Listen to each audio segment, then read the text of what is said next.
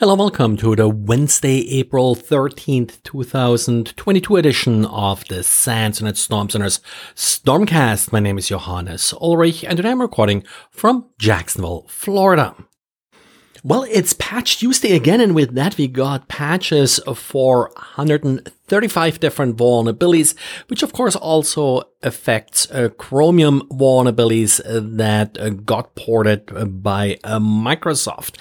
Now, among those 145 vulnerabilities, we have 10 critical vulnerabilities, and then one important vulnerability was previously disclosed, and another important vulnerability that's already being exploited. Probably the most concerning vulnerability, as Renato also points out in the Patch Tuesday blog post, is a remote code execution vulnerability affecting the remote procedure call runtime.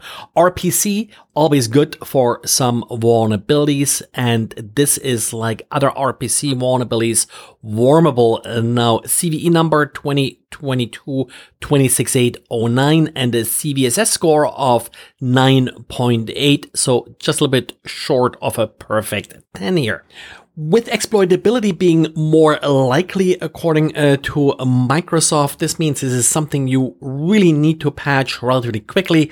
Now, I wouldn't really be too worried about an external attack. If you're exposing port 445 to internet, then you have probably other problems than patching. But remember, this could easily be used inside your network. For example, if you have an infected system in your network, vulnerabilities like this are then often used for lateral movement. So that's why you really need to pay attention to these vulnerabilities, even if an open port 445 may not be at the top of your concerns.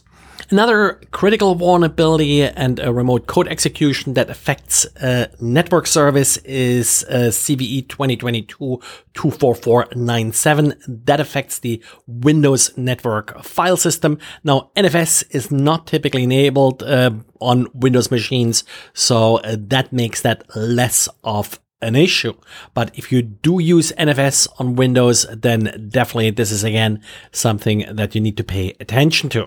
As far as the already exploited and disclosed vulnerabilities go, well, both of them, like I said, are rated important. Privilege escalation vulnerabilities. The one that's already exploited is in the Windows Common Log System driver, CVE 2022-24521, and the second one in the user profile service, CVE 2022-26904. But then again, privilege escalation vulnerabilities, we have tons of them, not just in these products. For example, we do have a number of vulnerabilities, again, in the printer drivers. What's also sort of interesting, there is a long list of remote code execution vulnerabilities that's being patched in the Windows DNS server.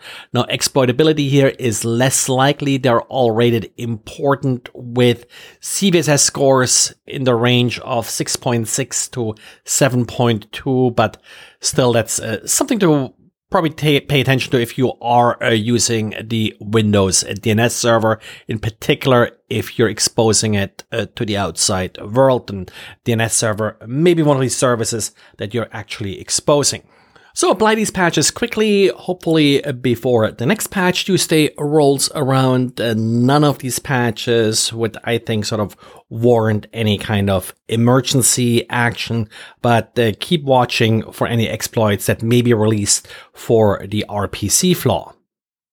And on Monday, I mentioned the possibility of an Nginx vulnerability. It turns out that we now have official word from Nginx as far as this vulnerability is concerned. It is related to LDAP, as was hinted in the original announcement. And yes, there is a problem, but it's really more a configuration issue, how it's being used.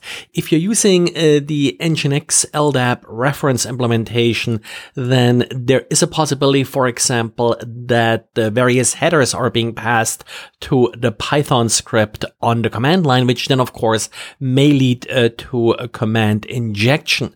What Nginx here recommends in this case is to not pass along any HTTP request headers. There is a configuration directive for that. That's also true if you have any optional sort of unused configuration parameters. And then, of course, make sure that you're configuring LDAP correctly, in particular the group membership. I'll link in the show notes to the Nginx statement, and it goes through all of these three different cases, so you can double check that you are not vulnerable. And ESET published details regarding an attack against Ukrainian energy companies that were not only going to disrupt some substations in Ukraine, but also essentially wipe the IT infrastructure of these organizations, sort of course, with that delaying any response efforts. This was supposed to be launched on April 8th, apparently and obviously nothing happened on April 8th because ESET and these companies were able to discover the malware in time and disrupt it. This activity is attributed to the Sandworm group, which is the Russian APT that also was responsible for the WatchGuard ASUS router botnet that was taken down this weekend. Not sure if that takedown was somehow coordinated here with this particular attack or if this was just a coincidence.